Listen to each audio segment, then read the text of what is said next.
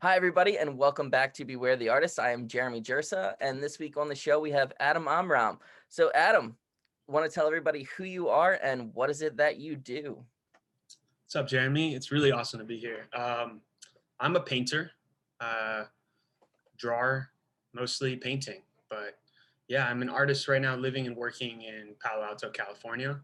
Um, Moved out here last August from Philadelphia. So first time living and working on the West Coast, which has been really nice. Um, but yeah, it's great to be here. I'm excited to talk to you.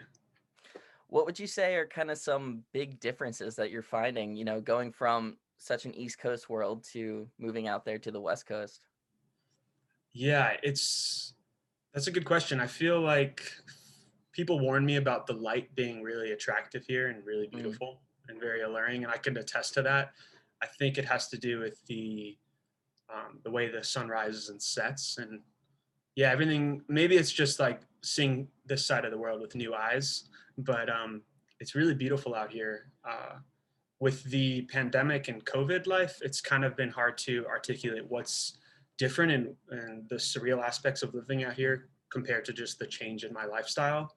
Um, I would say mostly also I've just been taken by the vegetation out here, like the tropical. I mean, in Philly, there's some beautiful trees and beautiful vegetation to take in, but I feel like I've been a city kid for a couple of years now, coming from Baltimore and then Philly and then over to Palo Alto, the Silicon Valley. It's a very different terrain. Yeah, I Um, can I can imagine. So what exactly is your kind of background in terms of where are you from, where you went to school? You want to elaborate on that for those of our viewers that don't really know you? For sure. Yeah, so I was born in Israel, Haifa, Israel, and moved when I was 3 and some change to Georgia. I grew up in Georgia and went to school in Baltimore, Maryland, went to Micah. It's where we met one another first. So my undergrad, yeah, I was at Micah, and then I graduated and went to Philly to kind of start up a new practice in a new city. Uh, had plans when I was in Baltimore to kind of stay behind. The gallery scene there was really exciting and a lot of DIY spaces. So I thought maybe I'd stay behind with some friends there. But a group of my friends were excited to kind of make a trek up to New York, but we were halfway committed and decided to settle in Philly, which was a really amazing decision. And then just kind of got started planting roots in Philly and worked there as an art handler, had a bunch of different studios, and then came to Palo Alto last August for an opportunity just supporting my partner who's in grad school. So that's why I ended up here. But Amazing, amazing. yeah, Um, so the Philly art scene in general, I feel like you don't really understand it unless you're kind of in it. It's so accepting and just so vast at the same time. It, it really supports the artists in the city. Could you speak to that a little bit? for sure.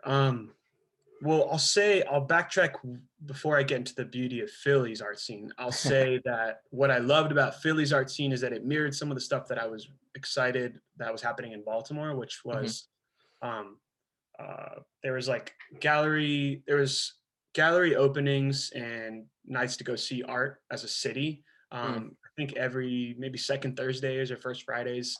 I'm kind of conflating the two now that I've lived in both places and experienced them. But Philly had the same thing started happening at Vox Populi, and it didn't start happening. It was just I started becoming aware of it when I moved Right. there. Yeah. But yeah, I really liked basically Fox Populi. It would have these. Was it first Fridays or second Thursdays? First Fridays.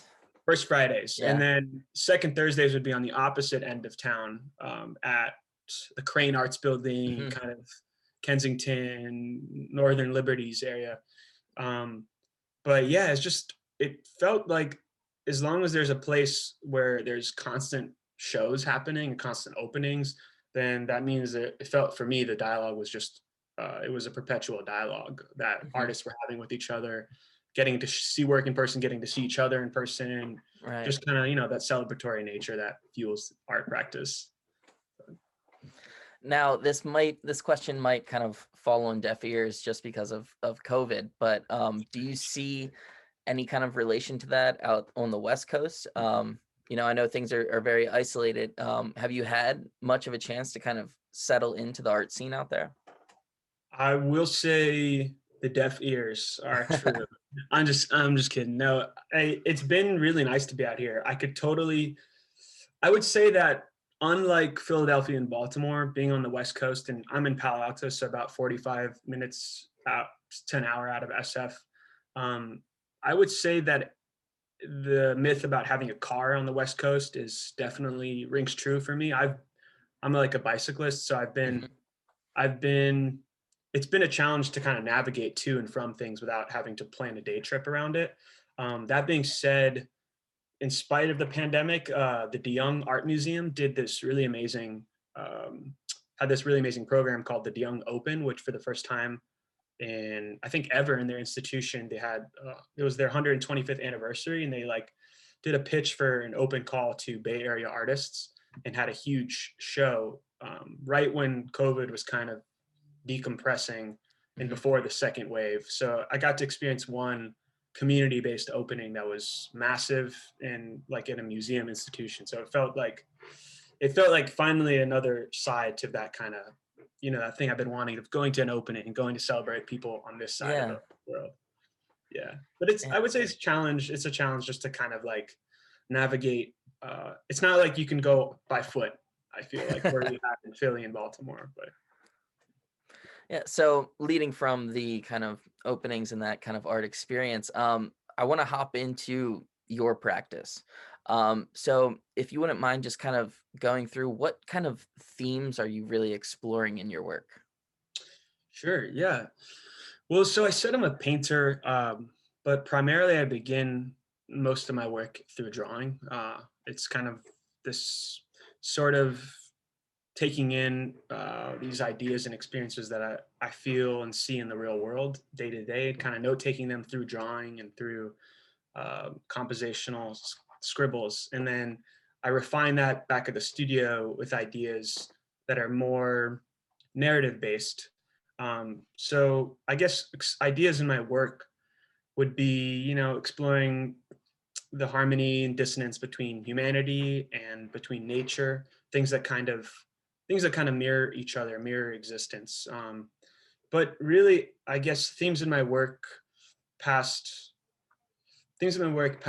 the human experience would be the sort of the principles of like design and visuals, seeing past a narrative and seeing into.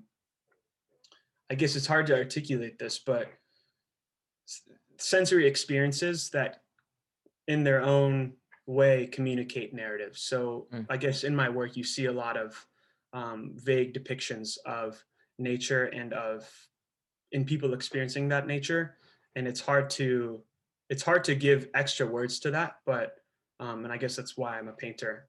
But I would say, yeah, kind of trying to communicate sensory experiences that each of us may experience and may see, Mhm. but sit latent within us until we arrive at like looking at a painting or looking at a drawing, and then those feelings kind of come about in the mind. So I guess I look at painting as an inhabitable landscape for the subconscious to see, looking at an image and letting the mind kind of unravel.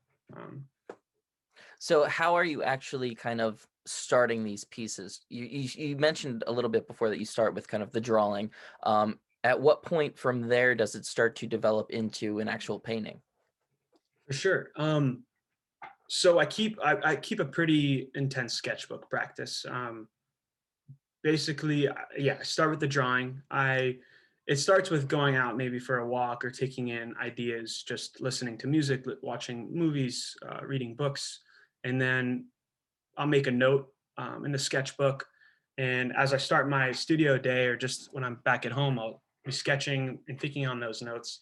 And then I'll have a series of drawings that I'll take to the studio. that I kind of staple to the wall near the paintings. And Mhm. then I think I begin the painting just um, I say copy apprehensively because I try to copy the drawing, but it's that transition from a sketch to the painting where everything gets awkward. And yeah, and then it's about just kind of dismantling that awkward, um, what's it called? Lost in translation energy, where Yeah. things you're trying to revitalize that sketch and keep its like vitality when you move it to the painting, and that all dies. So you have to reconstruct it. And I think that's where the paintings start. So one thing that I really love about some of your work is that it can become almost impasto at points, and you have this very thick kind of layering of paint that almost becomes kind of sculptural in the smooth, but still very smoothness of the forms. And then there are flatter areas within the painting. Can you talk to that process? For sure. Yeah, I guess speaking to the materiality of the paint, began um, I began making paints from pigments about I would say 6 years ago. Started this process, and I think it was a teacher point me in the direction of Guerra Paint and Pigments in New York. They have it's like an amazing pigment shop, and all these like solutions to mix with acrylic binders or oil binders. So what I do is I've kind of amassed this collection of raw pigments, and I'll mix those into a binder, usually acrylic. I mean, usually oil, but actually this past year I started working in acrylics just because I was working inside of the home for first half of this life. But yeah, so I work in raw pigments. That kind of gives the paint a body and this kind of gritty texture. Hmm. And as you start to incorporate the binder, you can decide how thick or how viscous you want the paint to be.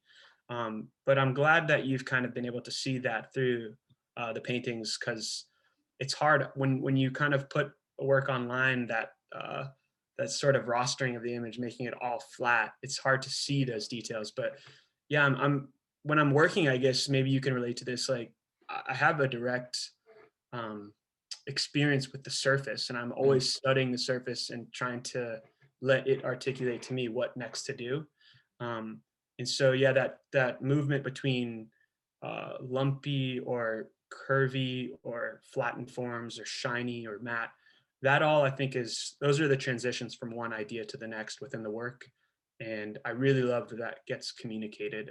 And so I'll that by saying um, I'm always more excited when someone responds well to the work online because for me that alleviates that stress of that work not being as satisfying in person because I feel like Yeah. the work are much more rewarding in person. I feel Yeah, I mean, I would imagine. I wonder how hard it is to actually kind of photograph that work, but you translate it really well. And I can imagine that that is a frustration for you. But at the same time, like me being a painter as well, I can see and I notice those little painter jokes, those little moments inside the painting. And I think that's one thing that really excites me about the work. How about you? Do you have that same experience when you say you're at a gallery and you like, you can tell how they applied the paint in that kind of painterly way that maybe the average viewer won't see, but you're like, I got that. I see you. for Um, sure, for sure. I feel like that's yeah, that's a it's a funny way to put it. I totally that resonates with me. I feel like a lot of I wonder if other artists would agree to this, but I think um, a lot of the language within art is artists talking to other artists. It's mm, like there's a certain there's like a certain coding that's embedded with artwork that really could maybe hit or miss on a viewer to the untrained eye. But I guess when you maintain an art practice, you are going through the mechanisms of building an artwork from scratch, and you kind of see small gestures and can trail them back to their origin or trail them back to like an influence or see a nod towards it's like an unspoken thing, but that kind of evokes humor. I think as like art viewers we're like, ah, that laugh that you spoke about is like recognizing that and knowing that there's a select few people in the room with you that kind of internalize that little secret. but those are the things that kind of, that's what I love seeing about art in person. And those are things I Mhm. think you kind of miss sometimes online, unless you really practice viewing online, which I think Yeah. all of us are a little bit doing right now. But Yeah, I feel like with the pandemic, all of us have kind of lost that in person experience, and we're really understanding how much we've taken that for granted. But going back to your studio process, so as you're working, what is the atmosphere in your studio? Do you have music playing? Do you have snacks? Do you have I don't know, incense burning? What's what's the vibe? that's so funny. I feel like I was just checking off yeses as you were like going. I've definitely done the incense. I've definitely done the snacks. Uh, Maybe I would say, well, I have. It's funny. I have like this Palo Santo here. That's just. I think there's a fun way. Like when I get to the studio, I like to. There's a ritual component to it. So like the changing into the studio garments, the organizing the lunch or the backpack, the reviewing sketchbook, the notes. I have a calendar up at the beginning, at the entry of my studio that I just situate myself when I come to the studio. Mhm. And sometimes that means um, lighting an incense. That's not a huge part. I don't want people to walk away with being like, I have to light an incense to start painting. But I think, yeah, just creating that ambiance that kind of gets me going and gets me energized to start making without pause. So a lot of the times I kind of isolate snacks to after lunch, just so I'm not like ravenous. Because I've definitely had it where I've just eaten all of my snacks looking at a painting anxiously, trying to make a Mm. decision. But I usually go to music first. And yeah, I just been listening to a bunch of albums on repeat. I don't know if that happens to you. But yeah, so music's going. Sometimes I do podcasts. I have a lot of podcasts that I really like. It just depends where I'm at with the work. Um, yeah, if you have to carry out something that you know how to carry out in a painting, podcasts are great. Mhm. But if I'm doing something that requires like analysis while I'm making it, I can't really have anything but music. And sometimes Right. that's where the music stops playing and I don't realize for like an hour, oh, I have to put something on. Um, I don't know if that, yeah, does that Yeah, answer? I've done that a couple times, not realize get so lost in the painting that the music has stopped and you're like, "Oh, Yeah, oh, okay." that's a good sign Um, usually. Yeah, yeah, yeah. yeah. I forget who said this quote, but it was saying how you start painting in the studio and you have this audience with you, you have all these voices, and then as you start to paint, as you get into the mode of working, they all start to leave. And then eventually, if you're lucky, you even leave. Yeah. And so that's kind of a thing that I try to keep in mind during my kind of studio practice. But what albums are you listening to on repeat?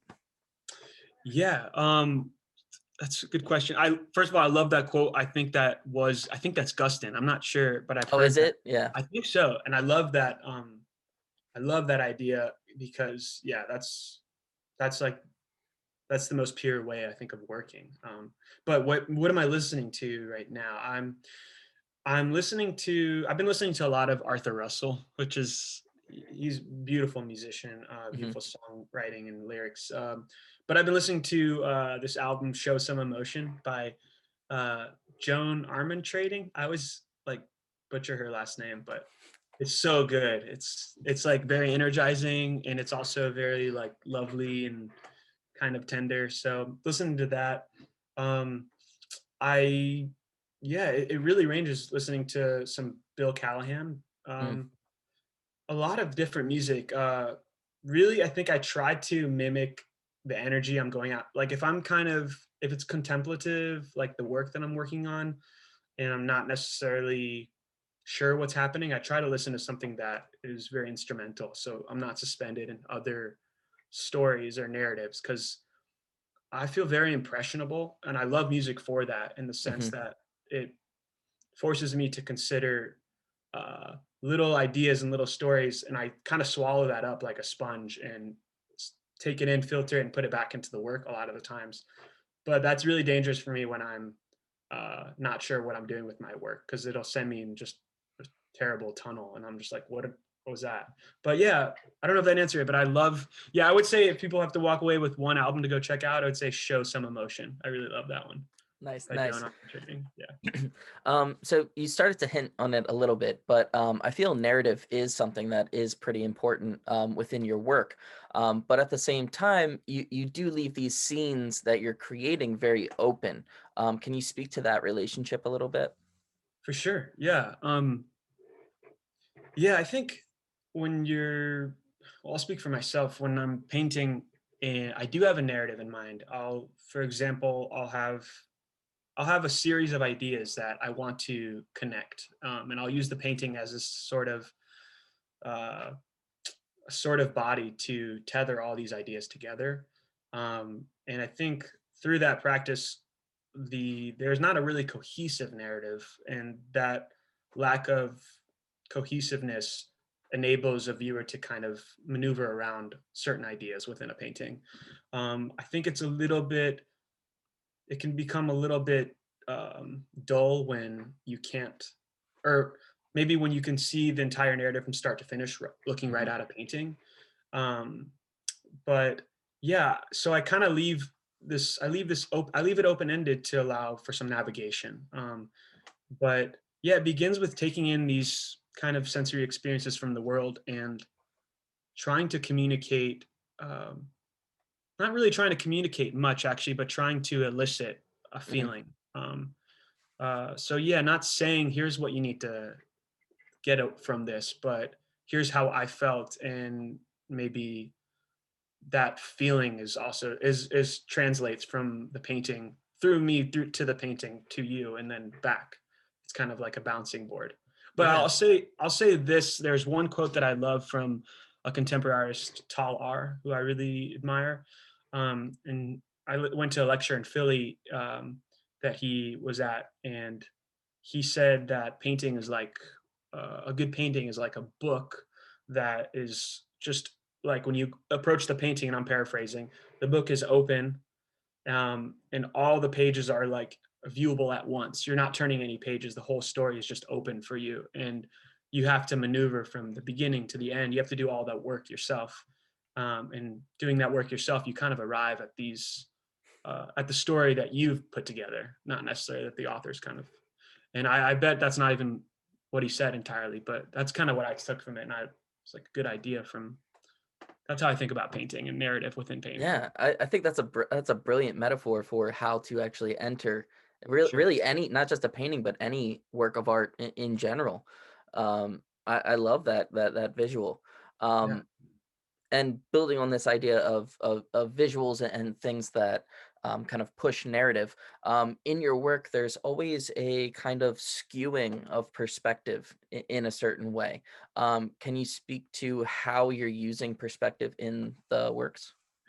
For sure. Yeah. I I I'm looking at perspective mostly as a way to enter into those kind of stories, into those narratives. I think the reason there's like a skewed perspective a lot of the times it comes from my influences of the pictorial image in the world. So whether it's digitized imagery, just like the widescreen of films, the elongation of comic strips, Mhm. um, the kind of typography, how typography sometimes follows form, and take elements of that and try to render those ideas into the forms within my paintings. And a lot of times speaking about that backboard of um, communicating something and having it reverberate within the painting. So if a figure is standing near an elongated tree, sometimes I'll elongate the figure's torso and legs to communicate this likeness between the figure and maybe the form of nature. So there's this like connectivity between the two.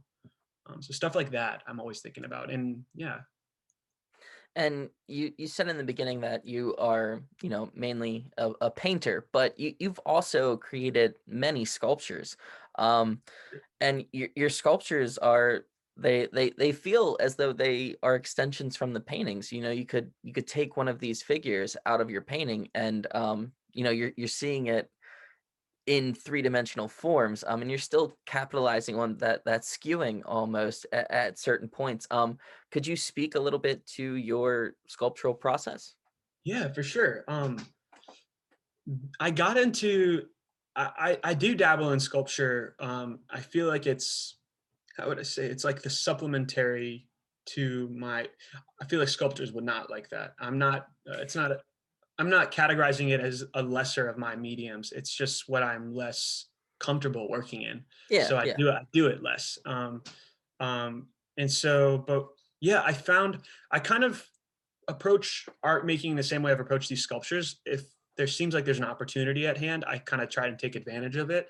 And what happened was when I was in Philly, I was at this. Um, they have these Amber Street Studios. I forget what they're called. Do you remember those studios? In I think they're in Port Richmond neighborhood.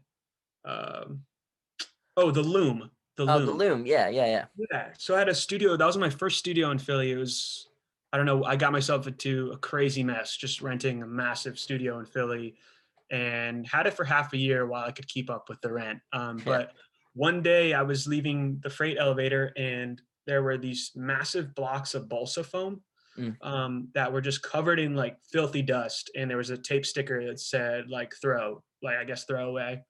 I've never really decided if there was totally garbage or if someone just wrote throw on it, but I didn't take them right away. I just kind of kept watching them like a vulture.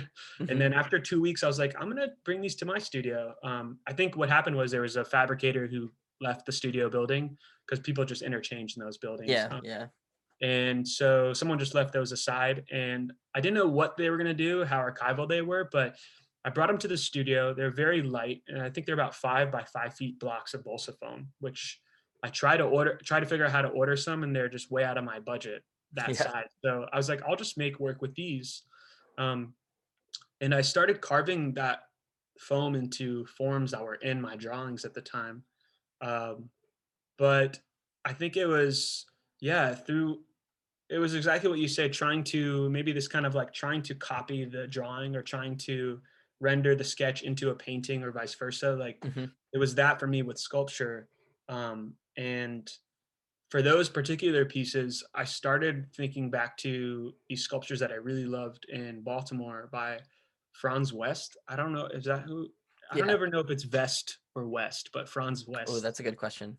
Ha, we'll just, I guess we both know who we're talking about. I Yeah, think most yeah. people will. But he's got these beautiful works in the contemporary wing Mhm. that kind of invite the viewers to interact with them, sit on them, touch them. And for me, that was radical in a way, like in an institution, touching and kind of caressing work.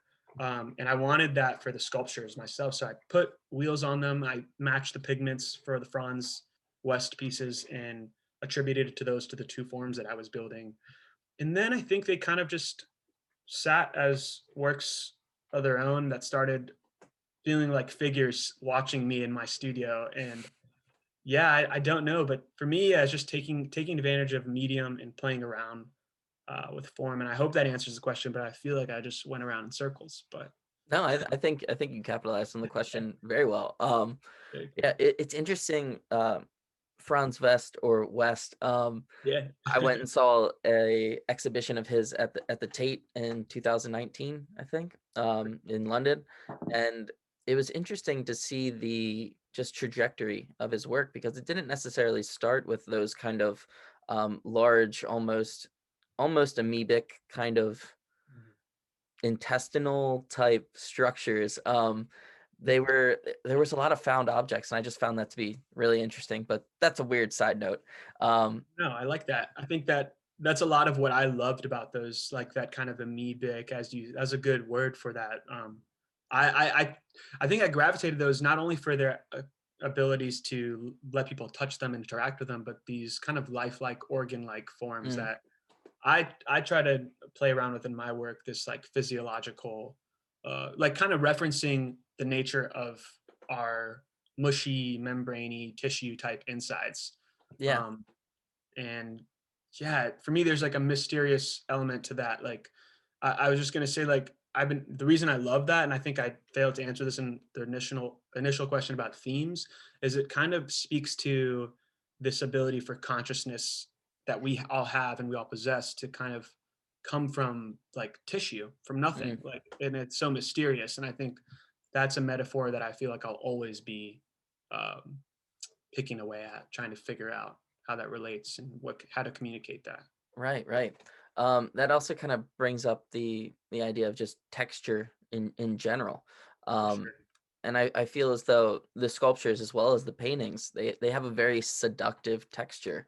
You want to touch them, particularly the thicker parts of the paintings, and then moving into the sculptures, they feel very slick, very polished. They're Yeah. catching light in a way that's just jewel-like in a certain sense. Was that intentional, or was that just a part of the material itself with those sculptures? I wish I could say it's totally intentional, but I think that's half intentional and half a byproduct of um, intuition leading me into the right direction. I Mhm, think sometimes we pick these mediums, or I pick these mediums for I'm attracted to them, and I think hoping some of that attraction escapes just the studio and kind of um, translates to the viewer. But I think what the reason I gravitate to seductive materials, and most artists do, I think it's this idea that you want to invite people into the work in some way. And mhm, it's you want I think people and audiences, and I'm talking from my own experience, I respond to work that kind of calls me in whatever sort of it has this alluring factor, or even if it's really quiet, um, something about it drags me to it and directs me to it. And I think um, something I see in life, or I noticed in life, is that light in as as a thing that makes other things legible.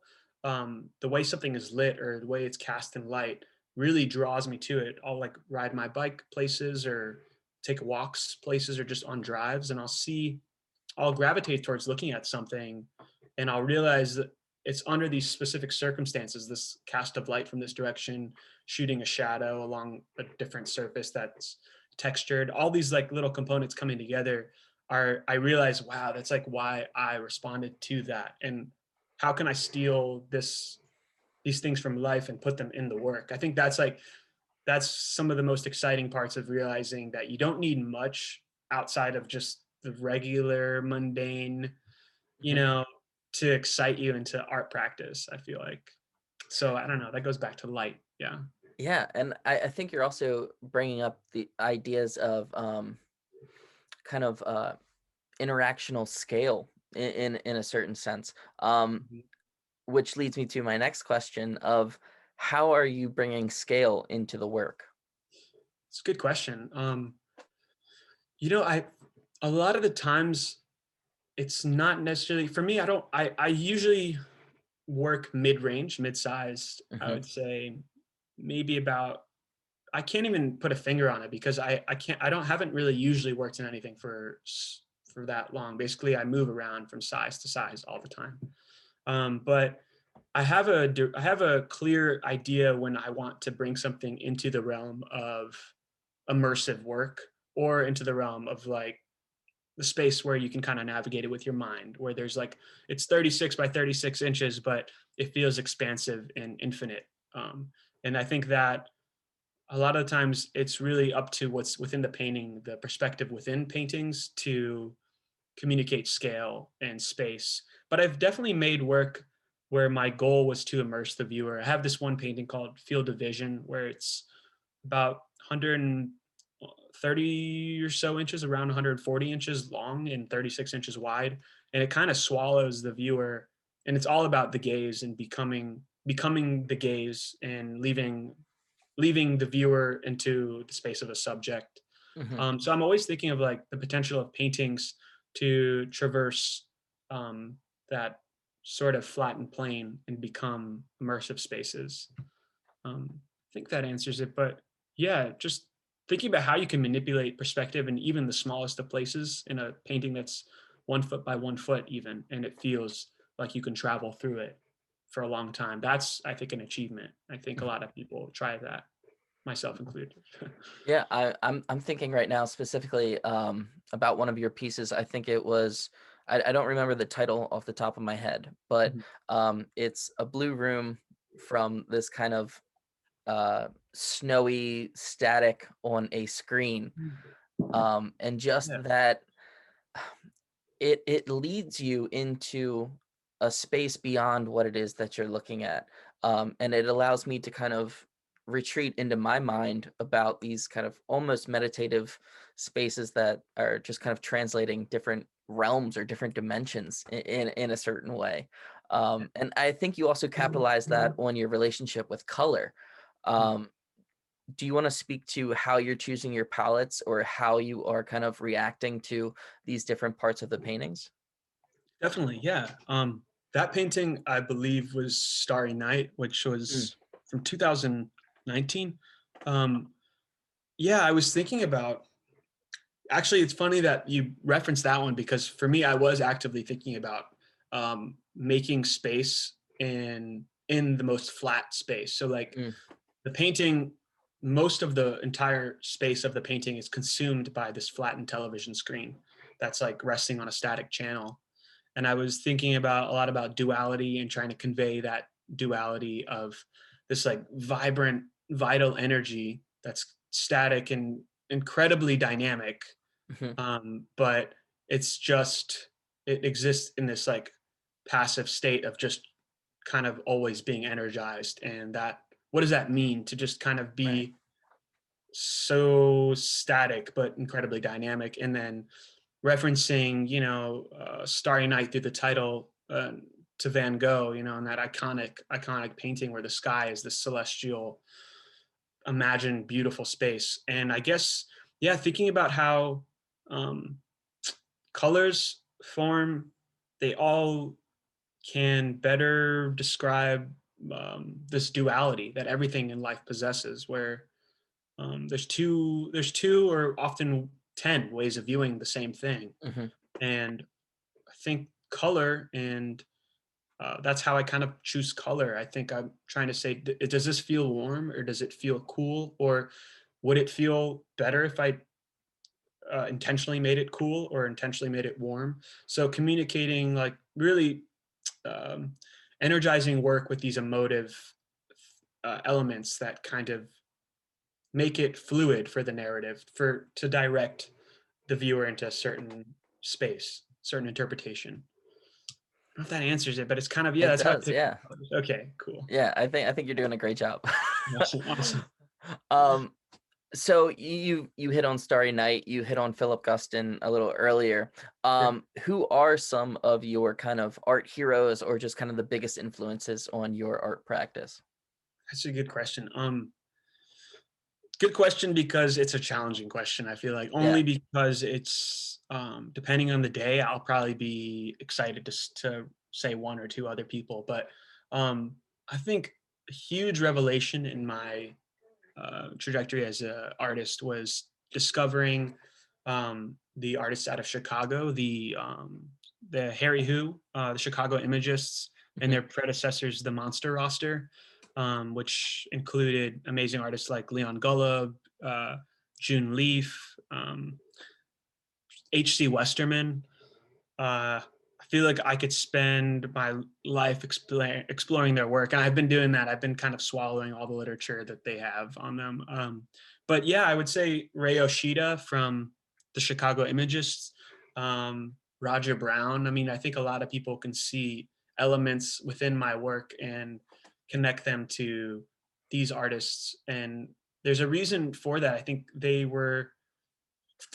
work explores color so beautifully and so poetically, and also welcomes this flattened space where um, I think the imagists are attributed as imagists because they're this longing for the pictorial and the flattened, um, and the narrative. And so I operate within that space because I look to painting as a place to make poems through images. So mhm. rendering images to conjure up metaphorical narratives. Um, this juxtaposed position of imagery and color to kind of build a world and develop a language. And I feel like all those artists that I mentioned have their own specific languages that you don't, maybe it's stylization. And I'm always a little bit worried about getting into uh, pigeonholed by style, but I Yeah. think there's something really beautiful about seeing a work and knowing who it's by. There's like a comfort in their language that you've studied a little bit. I don't know, and this coded element of that Yeah, language. yeah. I'd agree with that completely. Yeah. So that being said, um, and this is a little bit of an on the spot question. Sure. One piece of art that you have to experience in person before you die, anywhere in the world, what is it and why? Damn, this one's worse than the previous question. Um, yeah, I feel like this one's like actually this one's giving me like sweaty palms and a little Yeah. goosebump. Just because like you say if you say something, I feel like it'll live forever. It's really hard because I think one thing I was thinking about if Jeremy asked me this question, what I'm happy to be prepared. And I don't think there's works that I haven't seen. I'm more inclined to pick a work that I've seen already just because I know um, more about it, but it's so hard. Maybe I'll just, this is like a weird way to answer this, but maybe I would say w- I want to see before I die more work by Elizabeth Murray in person. Okay. Yeah. I can't put a finger on it. She's got these really beautiful paintings, series of paintings where she describes this coffee mug that's like it's like kind of in a cyclical. It's kind of being poured out and being topped off over and over again. There's this infinity. I don't know what the name of it's called, but I've seen two of her works in person, and I can kind of just sit there and look at them forever. They're so generous. They give a lot of Yeah. info back. And as makers, and we talked about this before, seeing these little cues in artworks, uh, they're the paintings that make me want to run to the studio. And I don't even make work in the same realm, but it's this idea of like constructing so sculpturally as a painter that makes me like energized, motivates Yeah. me. Yeah. But I'm gonna think on that, and maybe I'll I'll send you an email with a Sounds perfect good. answer. Okay. Okay. Um, so as a young emerging artist, we're constantly looking for opportunities and trying to get our work out there, trying to be seen. How do you actually go about finding opportunities within the art world? Yeah. I try to make space in my week for looking and going to seek out opportunities, and Hmm. what that means would be like um what that means would be like making space where I write emails or I'll do some research. I like to use NYFA as a database. It's a really nice database for artists, Hmm. NYFAA, and they have a classifieds ad where there's all these artist listings, space listings, opportunities, submissions. Um, I would say I do a healthy amount of research to look for opportunities, grants, and things to submit to. But I also feel like it's a lot of cold calling artists, not galleries, but writing to people whose work you admire, starting a conversation, whether it's even on Instagram, Hmm. with people that just, it's like in a genuine way, but also like, just asking questions that are, I think, helpful to you, like whether you want to know if they've worked at this gallery, if they have, how long, how do they like it, who would you recommend that's in my community that I should go befriend or go to see their shows. It's a Hmm. little different with the pandemic, but Yeah. I think um, yeah, just trying to be open to opportunities. I would caution people to over apply to stuff. I wouldn't exhaust yourself because that's so tiring. I So agree. right? Just like making a healthy schedule of studio practice and maybe one day of the week where you kind of waste time online, looking at Hmm. opportunities, considering different things, sending a few emails, and then hide from that process. I wouldn't do that too much, but Yeah, I feel like a lot of, and I ask this question because I feel a lot of young artists, they get application fatigue, and they then in turn stop making their work because they're just exhausted, and they're constantly applying, and then they turn around and then they're like, "Oh, I haven't made any work in 4 months." yeah, So it's that balance, and finding that balance while still seeking out and being actively present in seeking out those opportunities. Absolutely.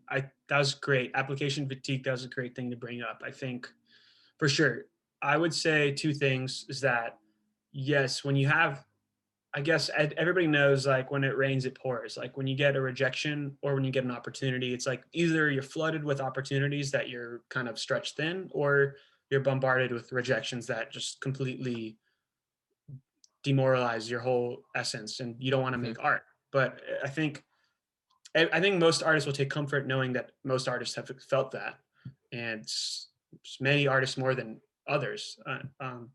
But I would say, yeah, the best advice on what I do is like trying to communicate artists who I really admire and start up long form conversations Hmm. that eventually lead to meeting in person. Um, and I would say every artist that I've met in person, and we've had a good conversation, I'm still in touch with. And yeah, so it's kind of fun. You kind of nurture your own community, even if it Hmm. exists online for the time being. Yeah, I think that's brilliant. It kind of leads me to my next question. And this is always a weird one.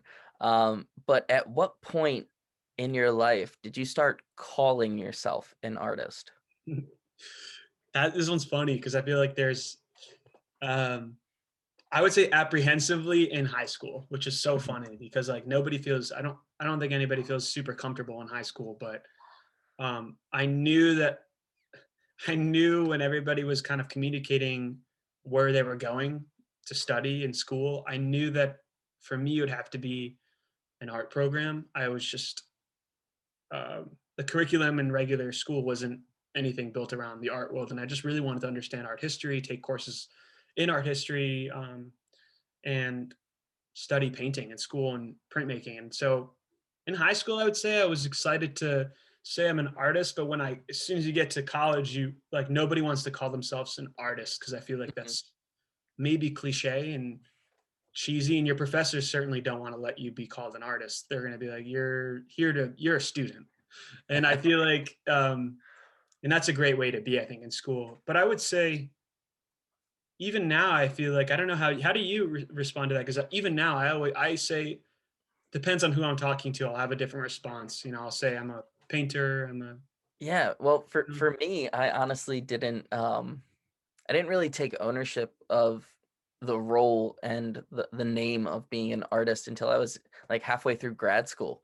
wow. And I was like, yeah, I'm an artist and I'm taking ownership of that. And I was working through a lot of things to kind of more so own my studio practice and kind of stick up for those things that tend to get torn down through grad school. But I think at that point is when I started really kind of owning it and saying, yes, I am an artist, and moving forward with that.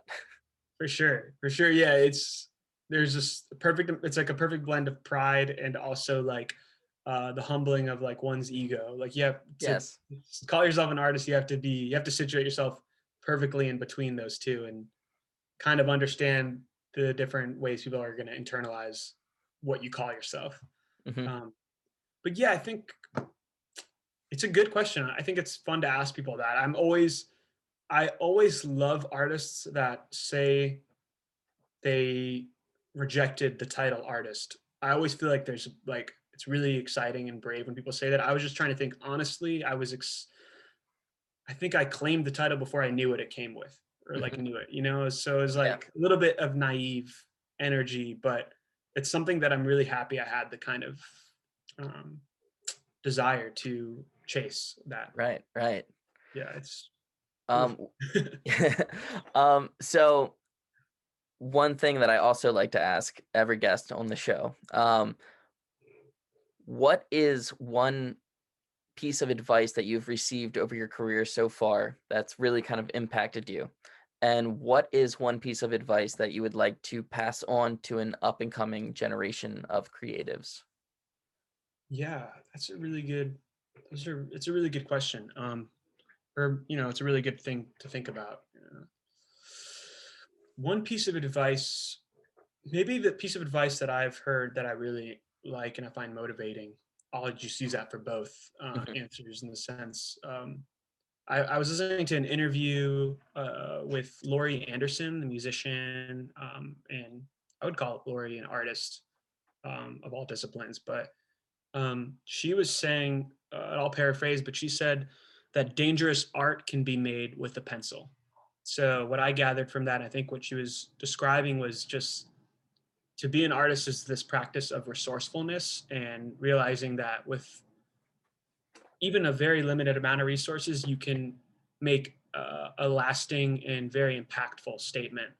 Um, that so basically, it just means that art as a language, as a powerful thing, a substance is can be accessed and can be utilized with the smallest of means.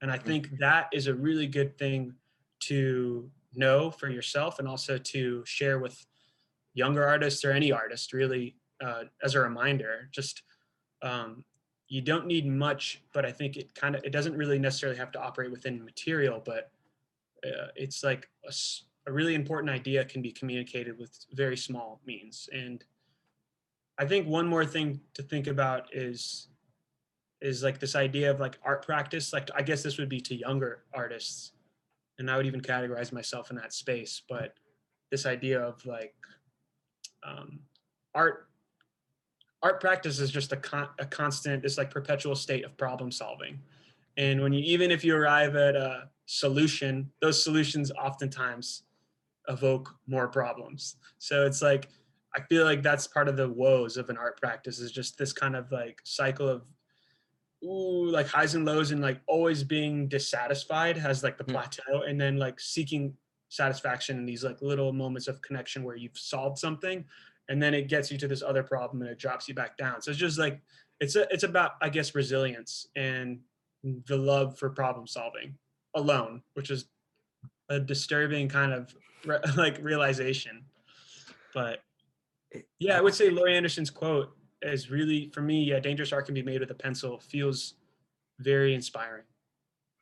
I think that's brilliant, and I think that's kind of the perfect place to kind of end this. Um, so, if people are looking for your work, where will they be able to find it?